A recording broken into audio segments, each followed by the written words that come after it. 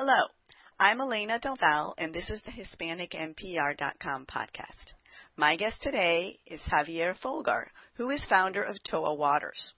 We will discuss how a small startup company is disrupting stereotypes while giving back.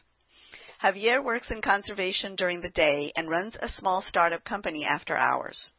Prior to his current job, he was Director of Marketing and Communications for the Appalachian Trail Conservancy. He was also an active member of the Partnership for the National Trail System. He launched Toa Waters, a premium, bold, scented bubble bath product company, in the fall of 2020. The company supports the Florida Trail Association, Maryland Food Bank, and American Cancer Society. Javier, welcome. Thank you. Thank you for having me on today's show. When we say small startup company, what are we talking about? Paint a picture for us, if you would. So when you mention small startup company, it's literally in the basement of my home. It is me alone actually running the company with the support of my friends and family of when things really get crazy and busy. It's driven by a love and passion and a desire to make good in the world and to deliver a product that's solid. It's literally the start. It's the start of a dream, to be honest. It's as small as you could think of. Who is your primary, and if you want, secondary target audience? Sure. We're actually tailored our products, I would say, to folks over 30, both men and female, or male and female. And that's something that our company has been very intentional on. The whole concept of making sure that we deliver a product that's not just tailored towards one gender, but that's available to everybody and that everybody enjoys. And that's been a huge inspiration behind our product, is making sure that we provide something that everyone would enjoy and that's not restricted to one gender. And you kind of alluded that in your intro. When we say bold scented, what are we referring to? Because a lot of people, when they think of bubble baths, they think of the brands that have been around forever, the very, what shall we call them, girly scents. I don't know if that's an accurate description. Why don't I let you tell us, what do you mean by bold scented? Sure. Yeah, no, it's kind of interesting. I think this is why I went ahead and started the company to begin with. I, for one, like to take bubble baths. And when I was looking at what was out currently in the market, it was all these flowery scents or sliced cucumbers. And honestly, it smells great, but I want to try something different. I want to try what I would say something a little bit more bold or something a little bit more non-traditional. So when I started this company, I really wanted to focus on what we call these bold scents. So I really hone into, I would say, think like earthy, natural, or exotic scents. So I tone into fragrances such as like cedarwood, agave, sage, smoked tobacco, mahogany, just these scents that you normally don't find in the bubble bath product industry, so that it kind of would open up the doors to more possibilities as far as what people would enjoy when they take a bath. Where do the scents come from? It sounds like an obvious, if it's a tobacco scent, does it come from tobacco? Does it come from cedarwood? Are these natural scents? Are they synthetic? Are they a hybrid? Tell us a little bit about that. So it does vary. All the scents are made in the United States. So we make sure that we source all of our products within the country. And it is a combination. Some of them are natural, some of them are synthetic or a bit of a blend. But it offers a very rich palette to start to play with some very non-traditional scents when it comes to actually creating these various bubble baths. We have one that that's called Sweet Temptation, which is such a cool balance of vanilla, cocoa, and smoked tobacco. And it's kind of these very two strong different scents that when merged together make such a beautiful fragrance. And it's made possible through, sourcing from these various companies all over the US. How did the idea come about? I know you said that you yourself like to take bubble baths. Do you have a degree in chemistry? Have you made products like these before? So that's actually a very interesting story to start off with. I mentioned at the beginning that, like myself, I enjoy taking bubble baths. And I would consider myself an athlete. I swim competitively, honestly, since I could remember.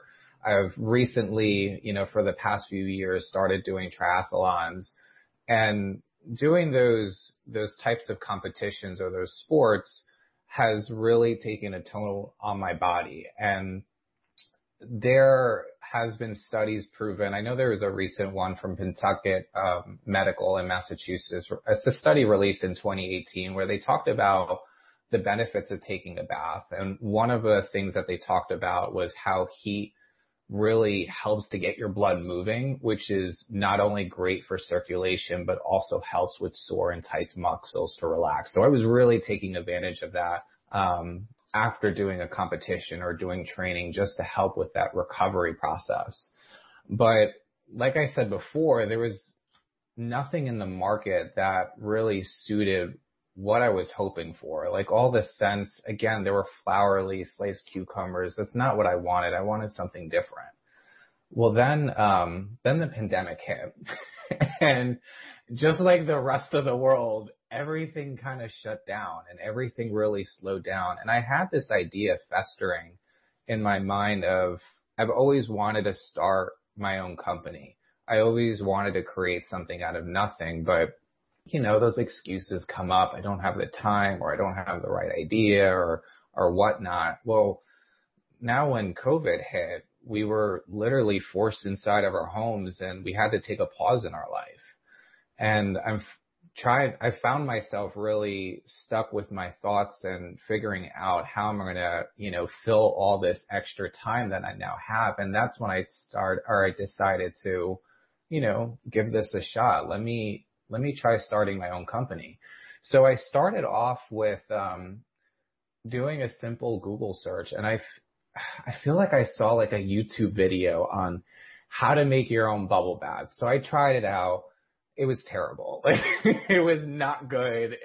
It was honestly just like you got, just your normal soap and, you had a few fizz in the tub. It was nothing that I was hoping for. So I decided to get a little bit more sophisticated. I bought some more books that I found online. I started doing research, and I really started diving into how to make a bubble bath that I would be really happy about. And what I mean about happy about is I'm a big fan of bubbles. Who isn't? That's why it's called a bubble bath. Like I love for it to be filled with foam.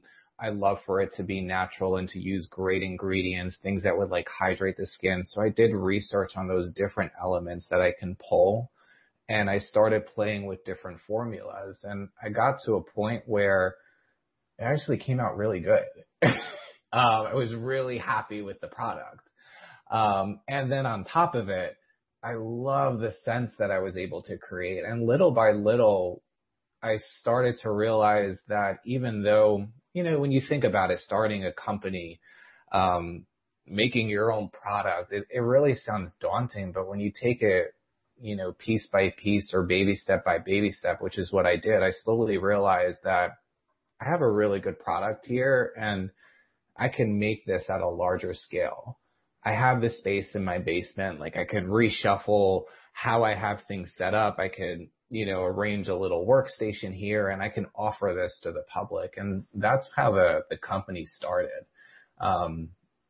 Last year when we started during the pandemic, it really was a blessing in disguise. Like I hope we never go through that instance again, but I was very grateful to have that opportunity to really pause and reflect and, kind of pursue my dreams, which it's kind of cool reflecting on last year. A lot of people have started their own business. So, it's great to make something out of positive out of a situation. Some of the bath products that I have seen include the old style bubble baths, as well as bath salts and even oil blends. Where does your product line fall? Is it do you sit in the bathtub and are covered with bubbles, or is it more of a salt blend? Is it both? Tell us a little bit about that. So I love bubbles. I don't know what it is. It's just something very relaxing, very clean about it. And that's very much what I wanted to have, in the product that I created. So it's very much a foam bath that when you're running the water, you're going to have these like white bubbles and foam that's going to sit on the top and last, it's always lasts like my entire session. And there are, I would say, ingredients within the actual product that itself that's really makes it kind of a powerhouse when it comes to cleaning and naturally moisturizing your skin. So it has vitamins like B, C, and A. Our new line of bubble baths, which I'm so excited about, uses, it's all vegan, so it uses coconut milk as a foaming agent. And it's also great to hydrate the skin. It has aloe, camellia flower, all things to help strengthen your skin and really help to remove dead skin cells and reduce skin irritation, rashes, things like that. It has witch hazel, which again, it's another moisturizing agent, and it is paraben free. So there's no nasty chemicals in the making of the product to help preserve it. So it's a lot of great stuff. We're also, this is kind of hush hush, by the way. We're also looking into the future of additional products that we want to have and provide, and bath salts are definitely one of them. Again, pointing at that study that I mentioned earlier from Pentucket Medical, they talked about the benefits of Epsom salts in your warm baths as a great ingredient to help reduce inflammation in your joints.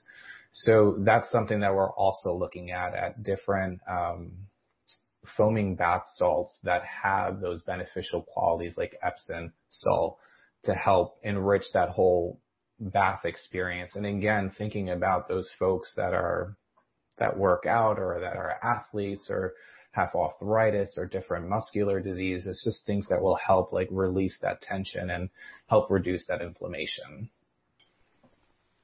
What are we referring to when we talk about disrupting stereotypes? And we said we were going to talk about a small startup company disrupting stereotypes. Is this because of the bold sense? What are we referring to? So when I talk about disrupting stereotypes, it's really interesting. I'm talking specifically about gender stereotypes in the bathroom. I would say in the past, men have been very hesitant to take bubble baths, including myself, or at least I would say to tell people that I even take baths, to me in the past was an issue because it might, let's say, damage my image or damage the fact that I'm not masculine enough. And the same thing with women. I feel like they're expected that when they leave the bathtub that they're supposed to smell like a bouquet of flowers. And when you really think about it, it's just silly. End of the day, we're talking about soap. We're talking about relaxation. We're talking about mental health. We're just talking about cleaning yourself. What you do in the privacy in your own bathroom is, for you and you alone. And looking at today's world, it's really apparent that when we talk about gender and gender norms, it's not so pink and blue anymore. If you just look around at what's happening at today's culture, there's been so much done to shatter traditional gender roles. And I want our company to play a role in that, even if it's just in the bathtub.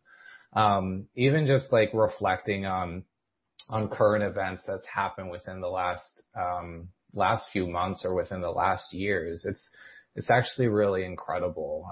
Glass ceilings have been smashed.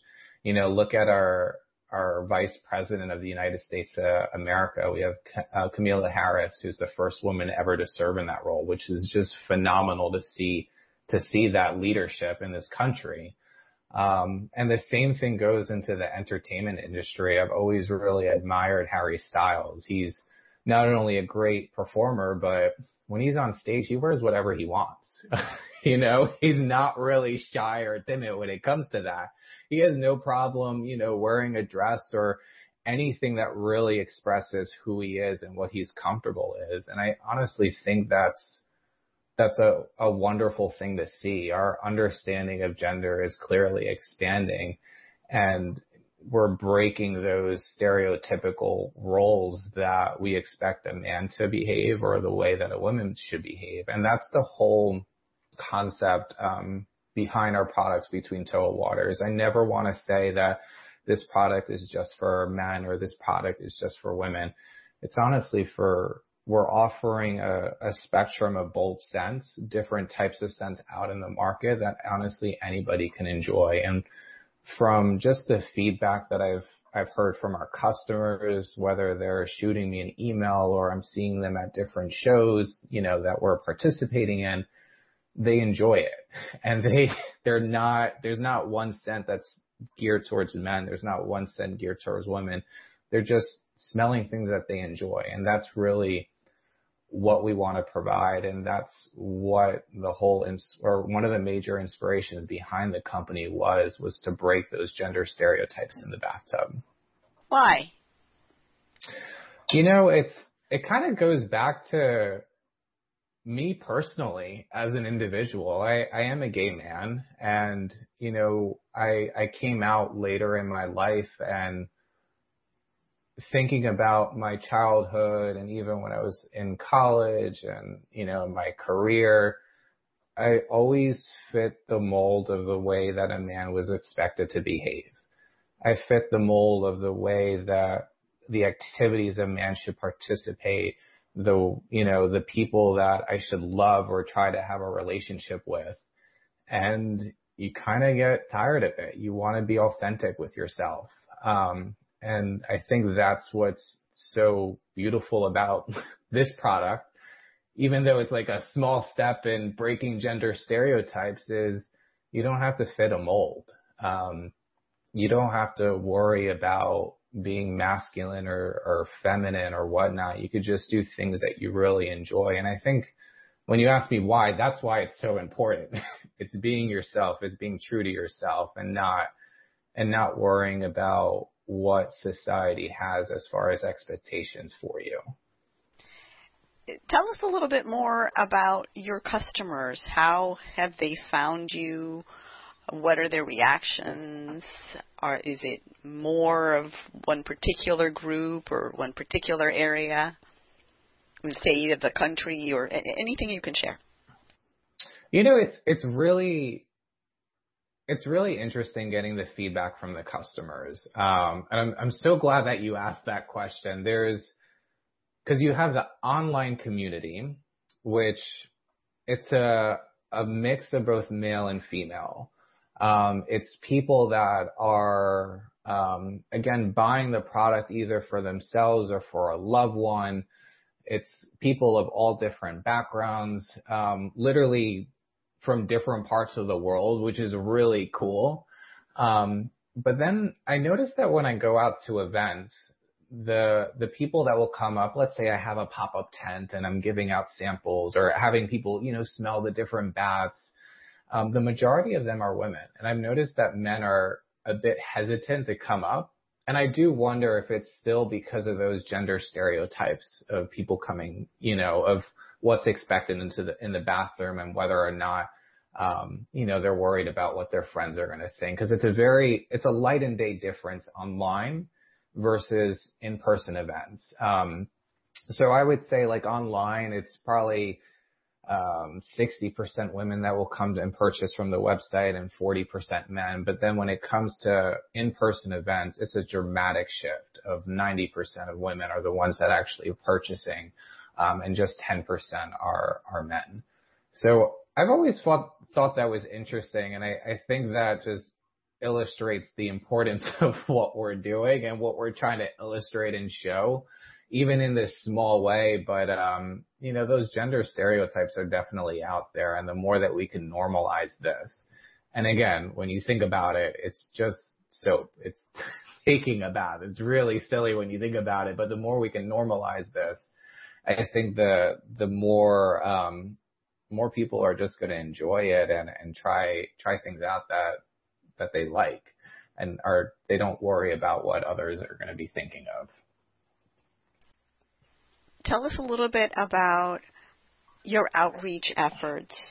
I know you said that you have been at pop-ups and in person and online.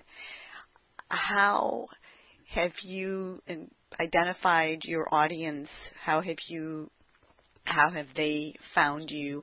Have you relied on press releases or advertising?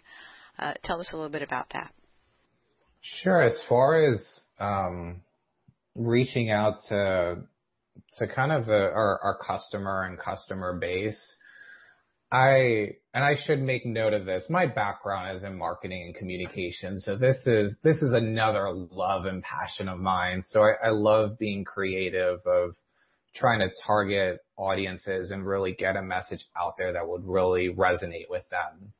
So when it came to us really starting out our business, I would say, and it's even true to this day, because we have such limited resources, the connection with the media and working on that whole public relations side. So I'm talking about sending press releases out and pitching story ideas to reporters and really cultivating those relationships.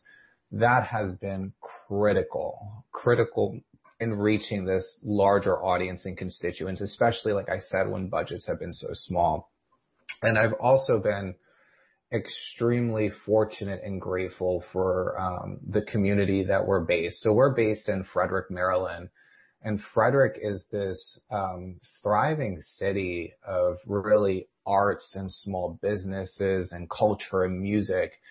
And the community here is so supportive.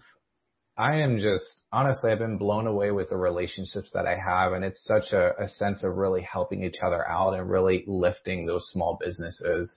And in particular, we had, actually, I have to say, like 2 or 3 really amazing news relations here that helped elevate the business.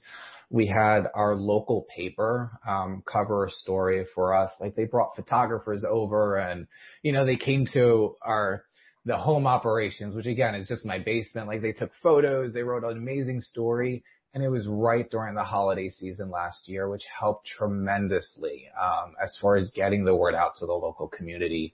We also reached out to the local radio station, Key 103, and they were, again, phenomenal. Like, they went above and beyond on, in general, helping get the word out about small business, especially during a pandemic. They helped, broadcast us on the air for free.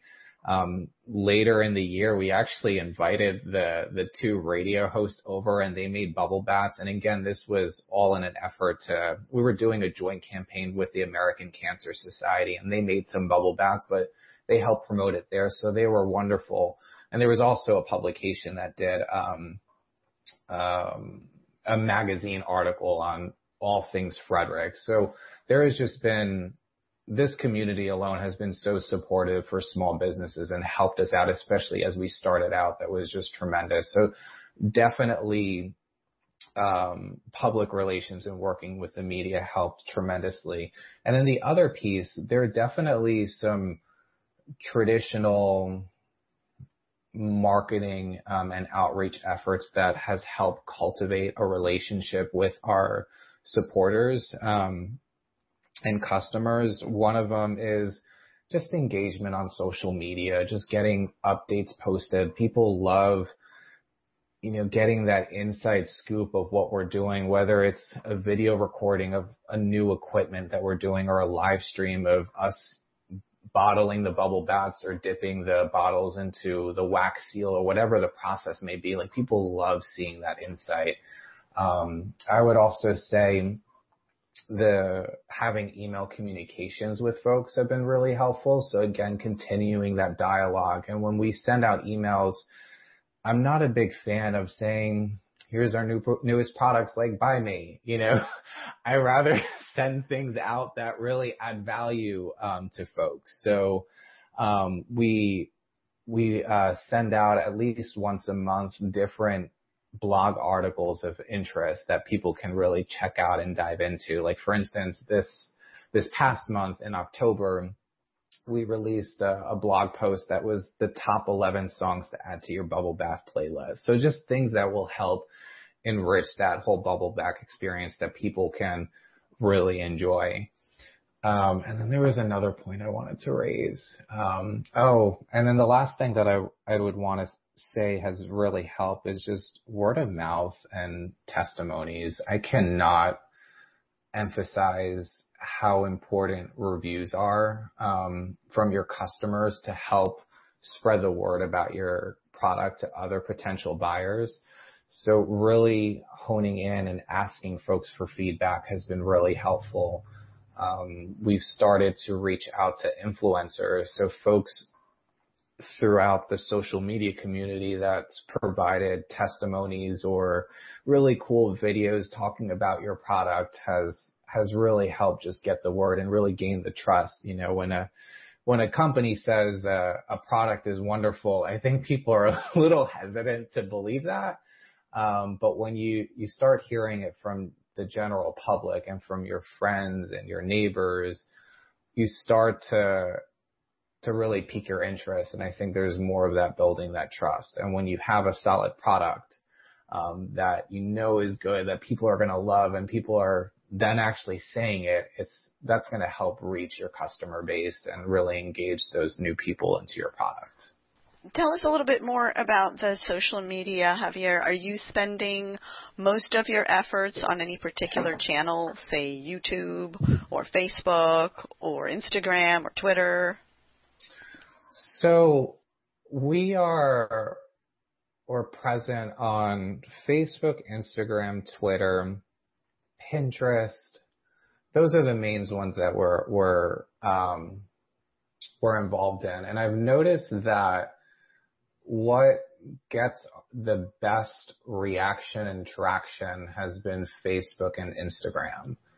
And there are times where I post what I say filler content, because again, most of the time it's me. I definitely have the support of my family and friends that help out with different things when things get crazy. But most of the time it's just me. So when it comes to social media, sometimes I'm just putting what I call filler content. Maybe it's, the best song of the week, or maybe it's a picture of like a cute animal in a bathtub, or maybe I'm providing a tip on things that you can really use to help enhance the bath. And I view that kind of filler content as just a reminder for our fans that are on our page, hey, we're still here. Don't forget about us. We're still here. But then when I have a little bit more time and I'm able to provide, again, more of that personal touch or that personal insight, that's what does really well. One example would be, I think this was back in November, or maybe it was September. Anyway, earlier this fall, my mother made a scrapbook for me, and it was this beautiful scrapbook that I would say documented the start of the company.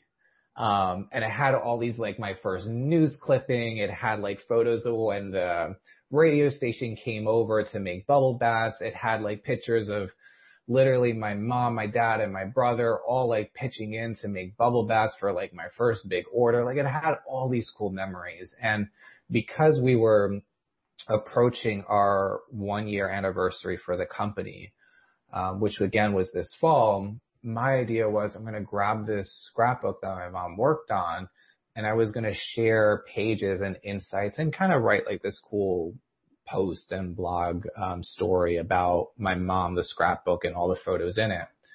So I grabbed the scrapbook from home. I remember, and my parents, I live in Maryland, my parents live in New Jersey. So when I was leaving my parents' house, I stuck the scrapbook on top of the car, and I was packing, my trunk with all the luggage, and I drove away with the scrapbook on top.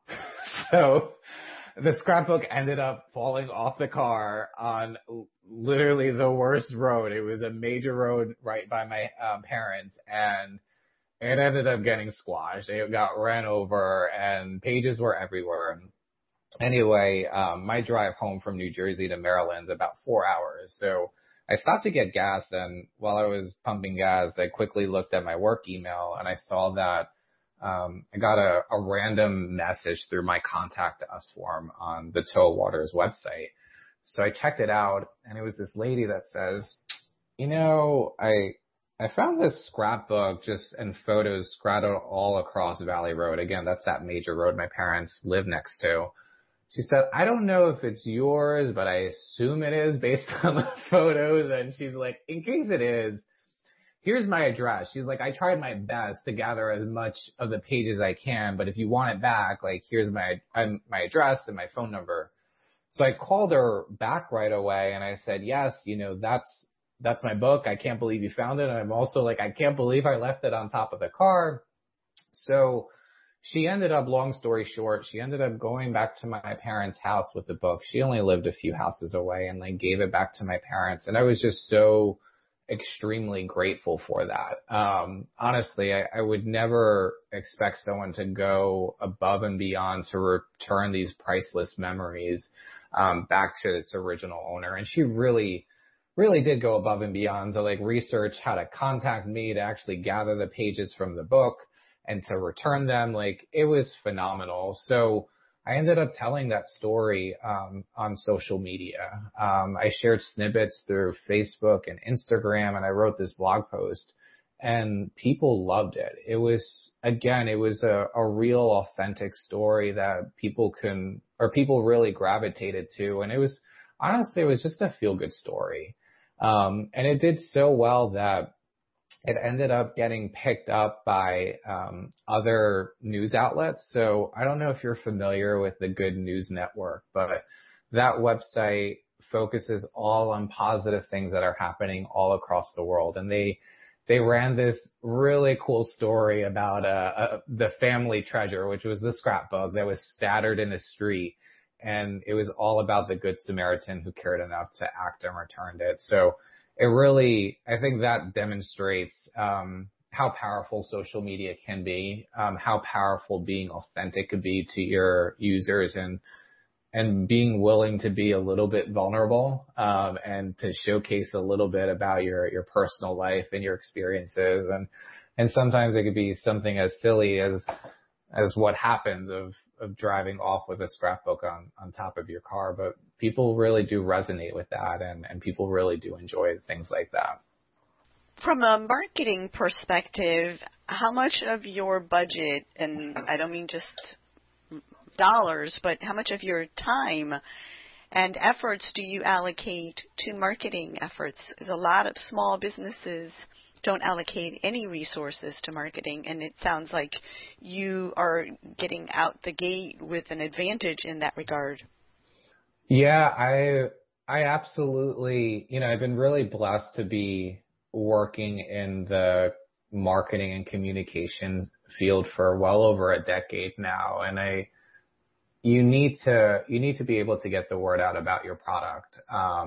It's critical for a startup. It's critical to reach a new base, and the investment that you need to make is real. You have to dedicate time about it. You could have the best product, but if nobody knows about it, you're not going to make a lot of sales. So starting off, I really focused a lot on developing a strong brand, something that people could resonate with.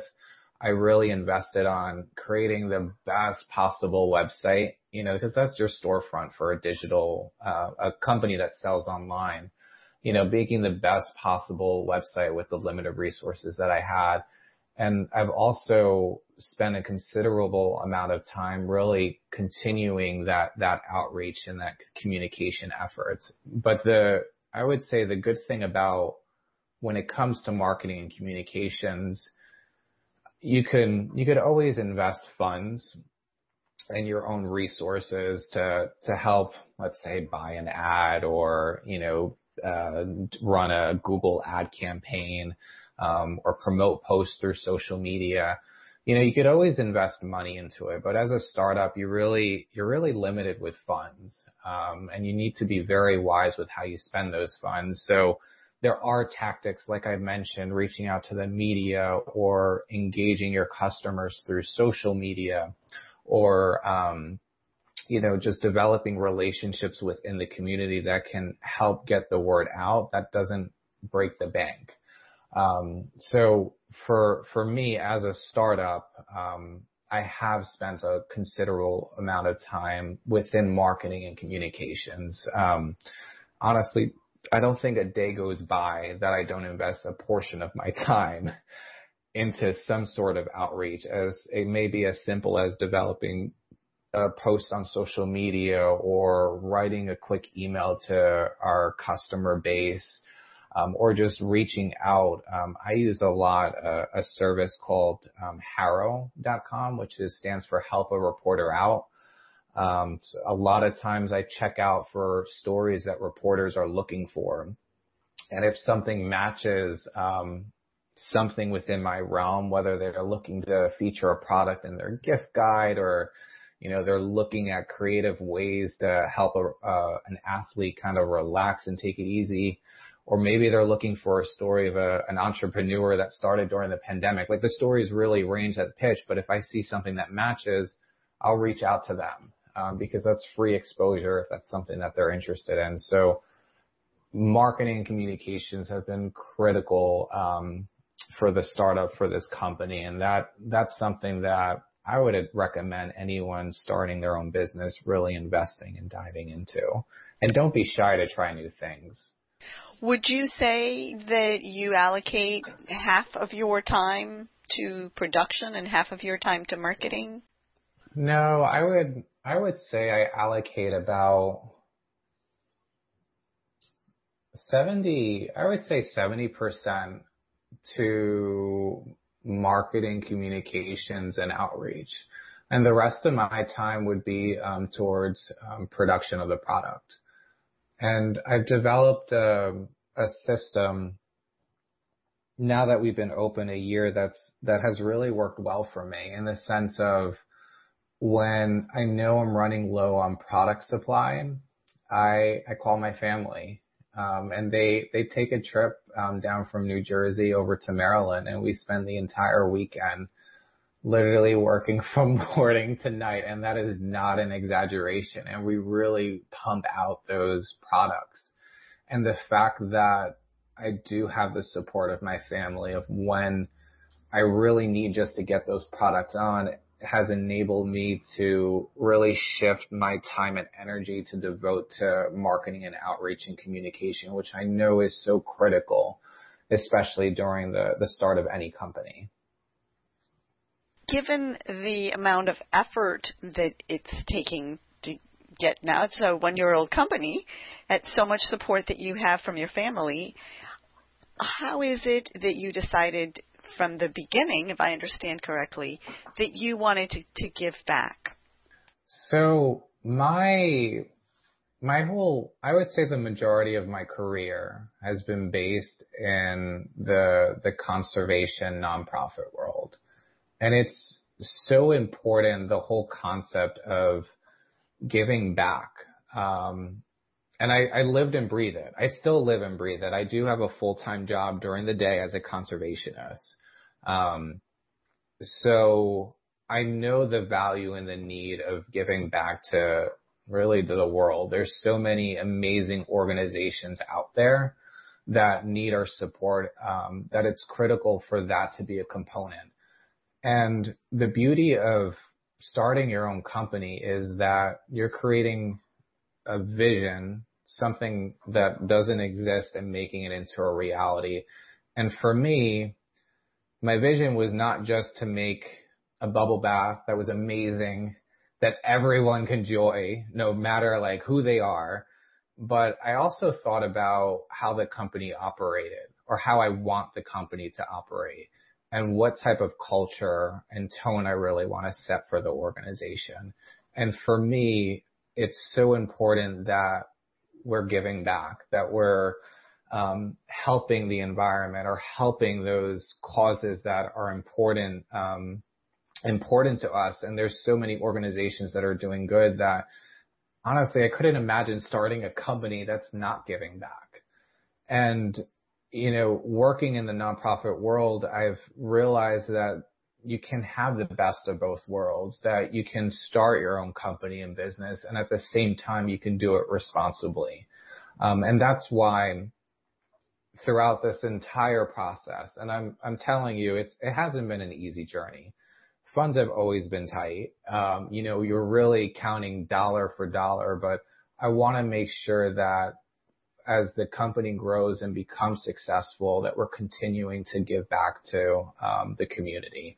And that's why we've supported organizations like the American Cancer Society or the Florida Trail Association. Like, there's so many wonderful organizations out there that there is a way that you can do a small part to really give back to the organizations that need it, and also the causes that you care about.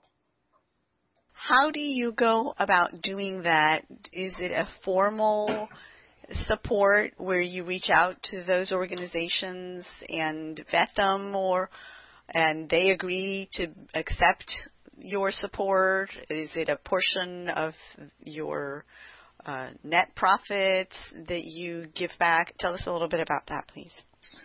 Sure. So the organizations that we supported in the past are all organizations that I'm familiar with. So for instance, with the Florida Trail Association, I'm really familiar with them. I used to, as you mentioned at the beginning of the podcast, I used to work for the Appalachian Trail Conservancy, and I was an active member of the Partnership for the National Trail System. And working within those two conservation organizations at some level or not, whether a volunteer or a staff role, I did network with other national trails all across the United States, including the Florida Trail Association. And the Florida Trail, I've hiked on. I absolutely love it. I think it's stunning. I'm also personally friends with several of the folks that work there, including the executive director. And given the opportunity to give back that I saw, I reached out to, we connected, and we started talking about, how can we work together to help each other out? So what we're doing for the Florida Trail Association is that a portion of every sale that we make, we're donating 10% back to that trail organization to help protect and maintain the trail in Florida. So it's been a great relationship, and I think that's a beautiful way to help support each other, and a way to not only get the word out about our product to a whole new constituent base, but also a powerful way to connect people with nature and history and culture through the good work that the Florida Trail Association provides. What does the name Towa Waters refer to? Did I read correctly that it was a river in Cuba? Yes. No, I'm so glad you mentioned that. So my background and my heritage is my family is from Cuba, at least from my mother's side, and that's something that's always been a huge part of my life. I've been extremely grateful for the courage that my grandparents had many years ago to migrate from Cuba to the United States. I'm so grateful for the opportunity that has granted. And I love the idea of kind of putting a nod or providing honor to my heritage. So As you mentioned, the Toa Waters is named after the Toa River, which is considered the mightiest river in Cuba. And like I said, not only does it give like this nod to my heritage, but I also love the concept of a river in general, especially the mightiest river. And when you think about a river in itself, water is very calm and soothing, but at the same time, it could be rough and strong and really vibrant and powerful. And being able to merge those two elements together of a balance between soft and strength, whatever it may be, I felt like that defined perfectly what my vision was for that company or for the company. Again, to like burst those gender stereotypes into the bathroom. So there's multiple reasons why I named it that. Again, nod to the heritage and also to kind of support that whole concept of breaking those gender norms that you can have a balance of both and still have an amazing product. Do you target Cuban customers or Hispanic, Latino customers in particular? Is there anything that you do in that regard? I have reached out to some Hispanic media relations to get just exposure to that community. We do have a large customer base out in Florida that a lot of them are Spanish speaking. So there has been some outreach effort there. The other piece that we've recently launched was last month we just announced our new product line. And one of the products that we do have is called Havana, which is this, honestly, I think it's like my new favorite bubble bath from the line that we have, but it's this incredible bubble bath, again, celebrating and honoring where where my parents or my mother was raised. And it has elements and scents very much from the Cuban culture, whether it was there's smoky tobacco leaf in it, vanilla bean, rum, sweet honey, sandalwood, just a lot of rich tropical scents in there. So that's something that I feel like whether the Cuban customers are really going to enjoy or just the Hispanic market in general, that's offering a very tropical, fun scent that exposes, I would think, the general public or those audiences to that Cuban culture. Just a quick fun fact. When I was making Havana, it actually, the smells that I started putting together, the different fragrances, reminded me strongly of growing up in my grandparents' house and visiting my grandparents' house. And I don't know what it is, but there was just certain smells that I started to pull from it that just created such vivid memories of living as a Cuban kid and being at my grandparents' house. So I feel like it's very authentic to that whole Cuban experience, at least within my childhood, that I feel like that Hispanic community is really going to enjoy. Do you do anything differently in your interactions with that market segment? You mentioned a moment ago that many of your customers in Florida were Spanish speaking. Do you mean Spanish dominant, as in that's their dominant language, or do you mean of Hispanic culture? Tell us a little bit more about that. I would say of Hispanic culture, not Spanish speaking as being dominant. There are some customers that will reach out to us that only do speak Spanish, and I'm lucky enough and fortunate enough that I am bilingual. When I speak Spanish, you could tell it's not the strongest, but I could definitely communicate it and I understand it perfectly. So I'm able to have that open dialogue. But a lot of the folks that are Hispanic background, like I was mentioning in Florida, that's more their background and their culture, and they are bilingual and are able to communicate. But that's something, looking into the future for the business. Again, we've only been operating for a year. that's definitely an opportunity to really expand and more tailored for that audience of providing information in their language and really purposely, I would say, outreaching and introducing to them the product that we have.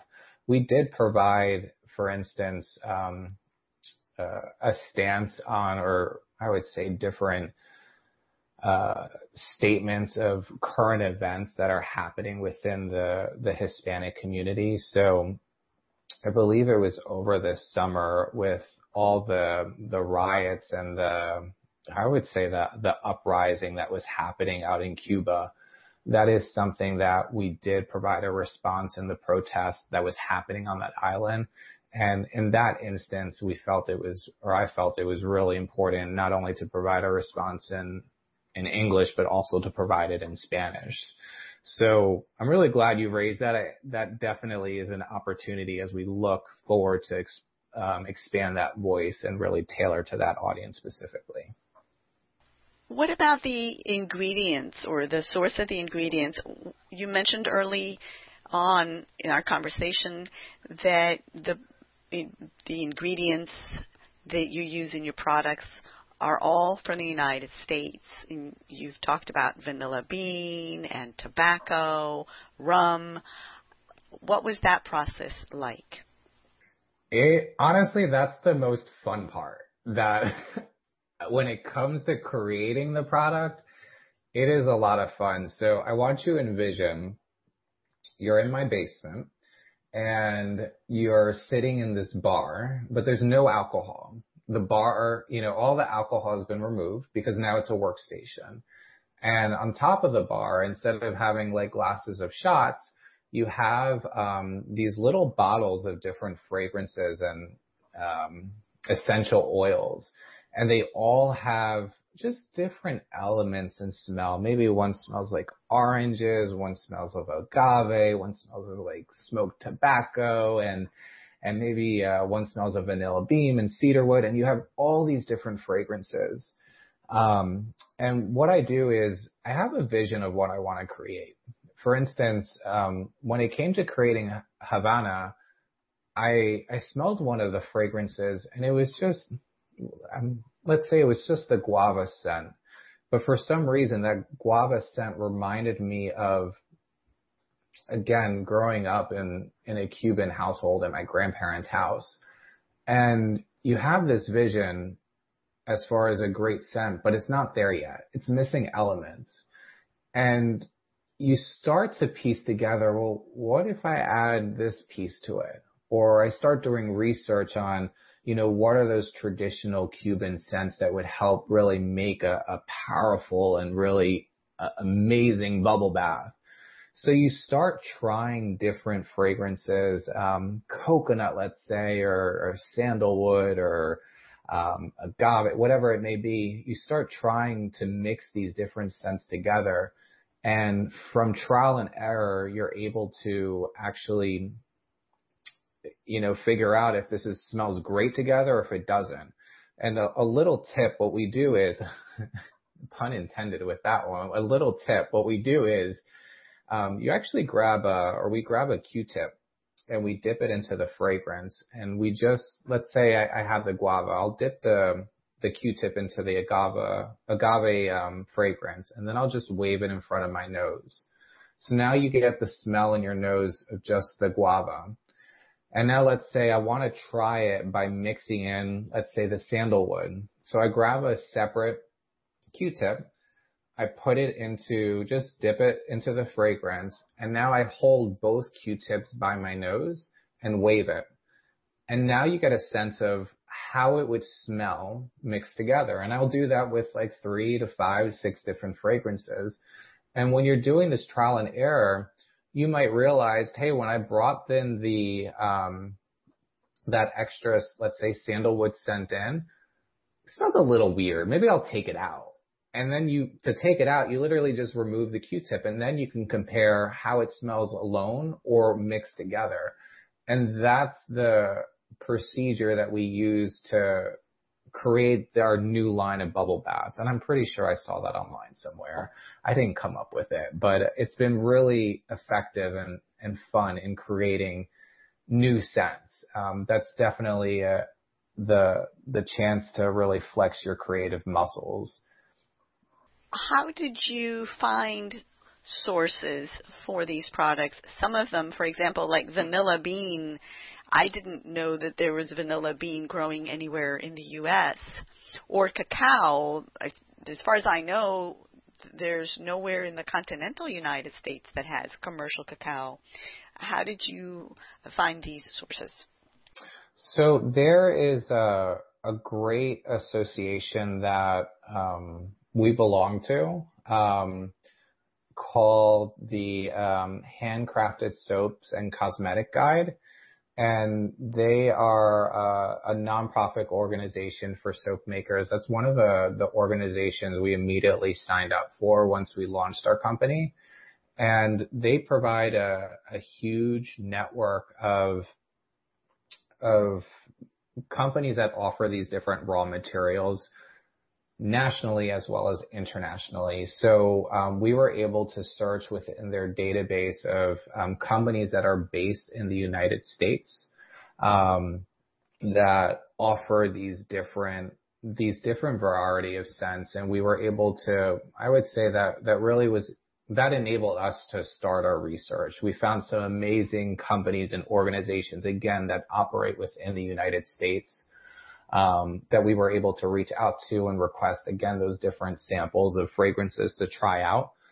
And we were able to also expose us to a whole new industry, because again, this is all new stuff to me, on places really to find and source different materials. So we're able to also find new companies just based on their network that they've created. So that has been really, really helpful in sourcing and finding new companies to get your materials from. And I also have to say, with any small business, if you're looking at starting your own company, I would definitely look into finding like a professional organization, whether it's a nonprofit specific to networking within that industry. That the Handcrafted Soap and Cosmetic Guide has been tremendous in really helping us start our company. They helped us, again, as I mentioned before, finding, vendors or manufacturers to help produce the product, whether it's the ingredients in our bubble baths to the actual glass bottles that we use or whatnot, the packaging that we have. They also were tremendous in providing very basic startup marketing and communications materials. So for folks that are not maybe as comfortable with outreach in those means, like they provided like a solid starter packet to get outreach to the media or different flyers and materials. They talk about trade shows you should attend. And then the part that I love, they also talked about insurance that a company should have, which was, for me, that was completely another foreign thing. But they provided tremendous support as far as like the proper insurance that you have. So they've been phenomenal as far as a resource. And that's something that I highly recommend. And of course, you get to network with folks in that industry. They provide a forum for that. How will you know if you have been successful, Javier? It's been a year. You've had a positive response. When will you know, or how will you know? In what way are you tracking this process? And what goal setting are you relying on to decide if this is a success? When I think about the company, it has already been a success. I've always had this drive to start our own company, but I've always been too hesitant or fearful to do it. And I've done it. The company started, we have a product, people are buying it, people are using it, we have a website, and it's been operational.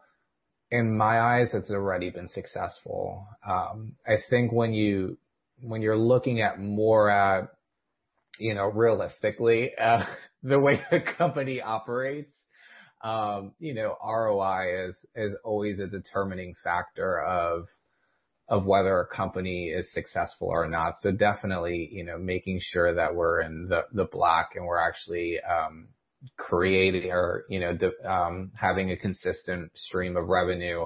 I'd love to see the company expand and hire new employees and see that product line flourish and our customer base expand. But really, like I said before, in my eyes, it's already been a success. No matter what happens in the company in the future, my dream has always been to start something out of nothing. And the fact that this company, it's official, like we're registered, we're an official business, it's the real deal. People are enjoying our products. In my eyes, it's already been a success. For people who want to know more, what is your website address? Sure. For people that want to check us out, they can visit us at toawaters.com. That's TOA Waters.com. And they can view our product line. They can check out our story. They can take our bubble bath quiz. There's a lot of fun things that you can explore and check out on our website. Javier, thank you for joining us from Frederick, Maryland. Awesome. No, it's been a pleasure. Thank you so much for having me. And to our audience, you have been listening to Javier Folgar, who is founder of TOA Waters, who discussed how a small startup company is disrupting stereotypes while giving back. To propose a guest for the show, you can email me directly at editor@HispanicMPR.com. That's editor@HispanicMPR.com.